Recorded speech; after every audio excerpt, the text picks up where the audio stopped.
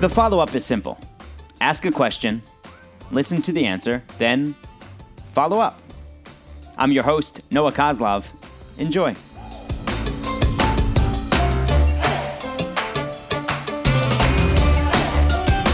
The follow-up today is with Bryant McBride, a longtime friend and colleague who I met when I was a college student back in 2003. He's a yeah, you can laugh now.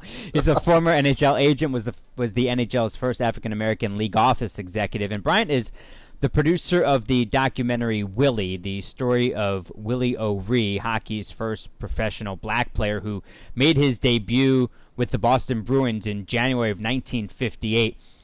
Bryant, why did it take 60 years for Willie O'Ree to be inducted into hockey's Hall of Fame? It's a great question. I think a lot of it has to do with what I'll just kind of characterize as the status quo, right?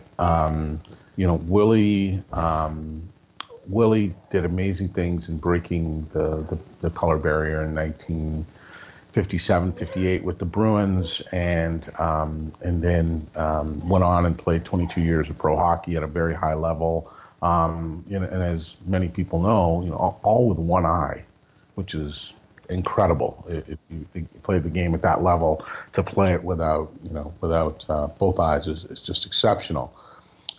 Beyond that, he worked in California as a car salesman and fast food places. He managed fast food places. He worked in security. He fed his family, right? That's what he did. And then I was fortunate enough to find him in, in 93, 94, and asked him to come on side at the NHL to help bolster a program that we had started around disadvantaged kids across the U.S. and Canada to provide them opportunities to the game.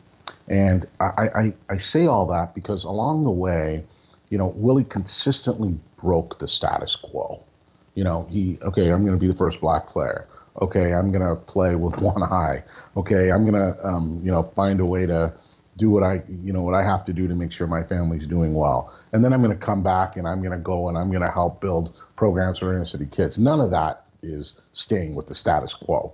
So along those lines, to kind of put it in the bigger rhetorical sense or frame it in the bigger macro sense, I should say, of just race relations in the United States and in North America, is, civil rights happened. Okay, everything's better now. Martin Luther King and voting rights, everything's better now.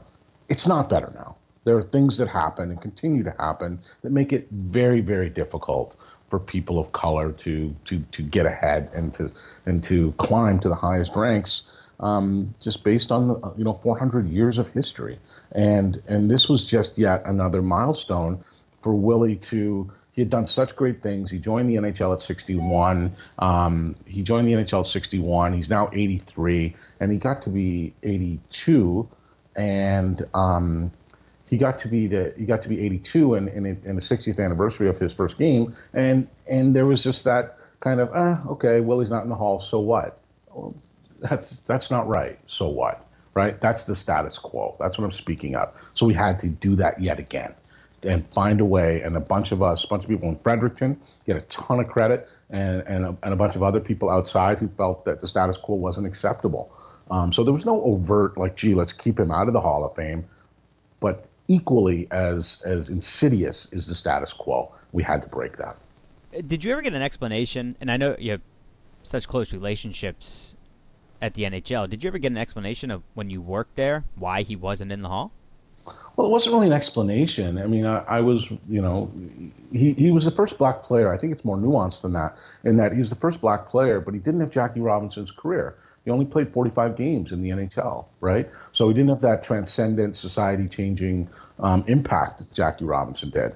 He made the Hall of Fame, it's important to note, as a builder, not as a player. So he had to work these last 22, 23 years to carve out that definitive statement of his impact on the game as a builder, and that's what he did. So it took that second, I think the combination, but largely so in terms of percentages, that second body of work that really got him in. You talked about the status quo, Bryant, and I think the status quo would have been for someone who achieved so much as he did and went through so much to get where he did, that he then ended up being bitter as he was worked in security and worked the other jobs that he did to provide for his family. Did you ever get a sense of bitterness from Willie? Yeah, it's such an important question. Never is the short answer. He is literally the most earnest, humble, self-effacing man I've ever met. Zero bitterness. He felt as though he was in exactly the right place at exactly the right time. He didn't realize, for instance, that he broke the color barrier. There's a friend of his who says he didn't want to be the first black player in the NHL. He just wanted to make the NHL, right? That's what he cared about. And, so bitterness just isn't part of his DNA. It's just not how he's made. He's all about being grateful for the opportunities that he's received, grateful to the people of Fredericton, New Brunswick, for allowing him to grow in an environment where race wasn't for first and foremost in their minds. And to just, as a result, he got provided amazing opportunities and he took advantage of them. Did he ever think about or have these conversations with you about what his life may have been like if he had grown up in the U.S. and not Canada? It's interesting. We never really talked about it in depth. It was kind of understood. It was understood that he went down, and as part of the film, I don't want to give away too much, but as part of the film, Willie was an unbelievable baseball player. He probably had the talent to play pro baseball. And he went down, he tried out with the then Milwaukee Braves down in Georgia to their farm system, and he really got his first taste at as a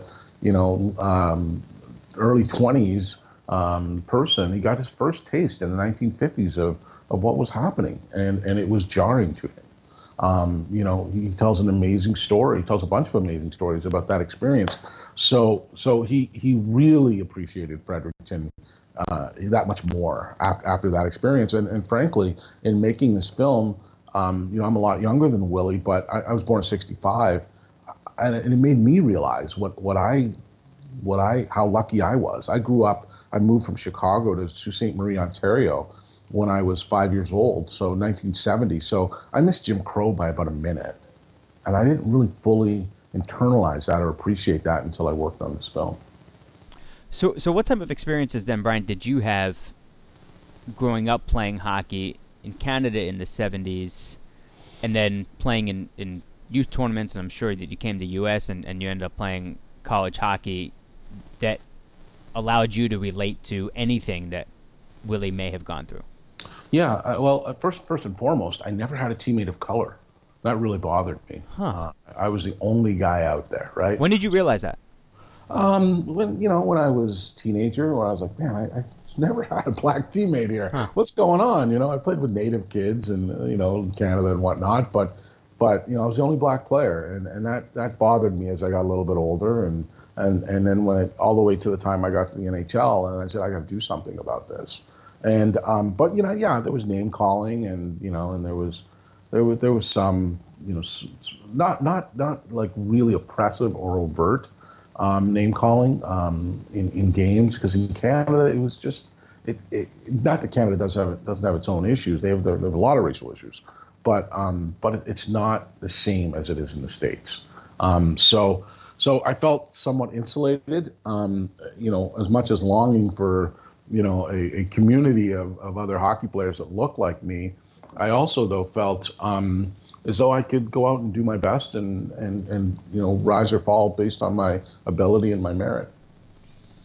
And when you ended up playing in college, did things change at all? Not really. I went to West Point, and then finished up at Trinity College. I got hurt and didn't play at West Point. But at Trinity College, I had an unbelievable coach there named John Dunham, one of the all-time great coaches in the NCAA, and he's got the record to prove it in terms of victories. And at least on our team, and we played in the NESCAC conference, small Ivy type of environment. Didn't feel that on the ice in any situations, and I felt I had this comfort amongst my teammates and amongst the tone that John Dunham set, that there was just no way that any of that would ever be tolerated. Are things getting better for kids of color in the hockey world? I know we see a bunch in the NHL now, but at the youth levels. Yeah, I'd love to say yes, but I can't. The film explores this too. I mean, in a hyper-charged racial environment that's being created from the most senior people in the world, that trickles down. And all kids feel that, whether they're on the ice or whether they're on a football field or whether they're in a classroom. My kids, I have 3 children, 21, 15, and 13, and my kids feel that. They I worry about my kids every time they leave my house, and people wonder why black voters, feel so strongly about certain things. It's because our kids' lives are in danger, because our kids are threatened. That's scary, and that's really dangerous, and that really brings it home. Okay, never mind if we were immigrants or other audiences or other people that were being subject to rhetoric that's just not acceptable and is not in keeping with what the United States is and has been for many years. So that permeates from the top. I'd like to put it another way. I don't mean to be political, but it does. No, it's a fact. And look, I mean, she's almost 5, and I've talked to her about school shootings, and they have the drills in school, but they don't call them school shooting drills when she's in pre-K, but that's exactly what they are. But I know that my conversations with her are different than your conversations with your kids. At what age did you start having those types of here's how you need to protect yourself type conversations with your kids? Yeah, at a very young age, it wasn't as much to the how do you protect yourself as what's expected of you. You have to work a little harder. You have to be a little more diligent. You have to. You can't ever. Excuses aren't acceptable. In my house is how I put it to my kids, and that's how they've grown up. Because there are certain advantages to being, to looking a certain way, and people will debate that, but. There's a long history here of systemic stuff that has happened. I won't get into all the details, but I can argue it at length. Great book right now, if you want to really dig into it, called The Color of Law. Amazing book about how housing and just in that one realm, how the legal structures put in place by the government of the United States have segregated this country. So with that type of overview, we've done our best to help our kids understand the landscape, how to navigate that landscape, be it to the positive in terms of working harder, but also to the defensive in terms of, you gotta be aware and alert as to what can hurt you. All right, so let's close with the film again. Where can folks see it next? What's the latest on the film, and what is next? Sure, and I appreciate that. The film debuted at the largest documentary film festival in North America in April, and we were fortunate enough to finish 3rd out of 200 some films, which is incredible. That largely is a testament to the work of my partner on the film, the director and co-producer Laurence Mathieu-Léger. She's an incredible director. She really captured the spirit of what we were after, and Willie's legacy and his generational impact. So that we're off to a roaring start. Now we've been accepted at another 6 film festivals that will be appearing in throughout the fall. In parallel with all of that, first one's in Martha's Vineyard in 2 weeks, not at the film festival, but at a private screening. And in parallel with all of that, we are in conversations with some of the largest companies that are household names on the streaming side. We've been approached we've had offers already, but we're looking to maximize. What we really want to maximize on is getting this film to millions and millions of children.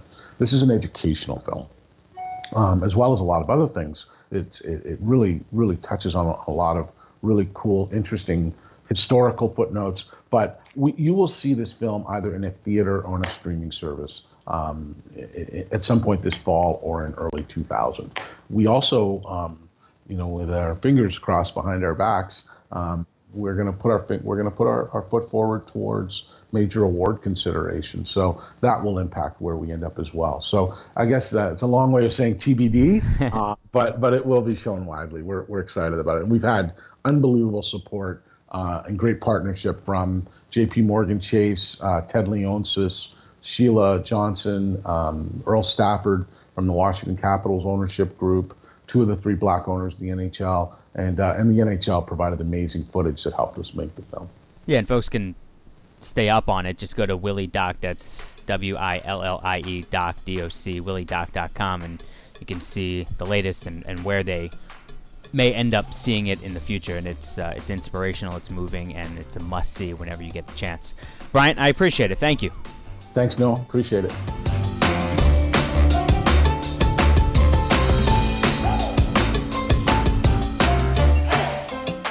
Again, it's williedoc.com. That's where you can read more about the story, find out where the film is showing next, and I'm sure once it's picked up by a major distributor, you'll be able to find out all the information right there. When it comes to Bryant, a word I'd use to describe him is impressive. From his education at West Point to Trinity to Harvard to his professional work and how he carries himself, it's all impressive. And I hope you could sense it too, not just his impressiveness, but the passion he spoke with about Willie O'Ree, the man, and the project. Please subscribe to the podcast, rate and review it. I know there are so many of you that listen who haven't done this yet on Apple Podcasts. It's so easy and it means so much. And if you're not an Apple person, download the Vocal app or go to vocalnow.com, VOKAL now.com. Thanks for taking the time to join us on The Follow-Up. The Follow-Up is a production of Vocal. For more information and more programming, please visit vocalnow.com. That's VOKAL now.com.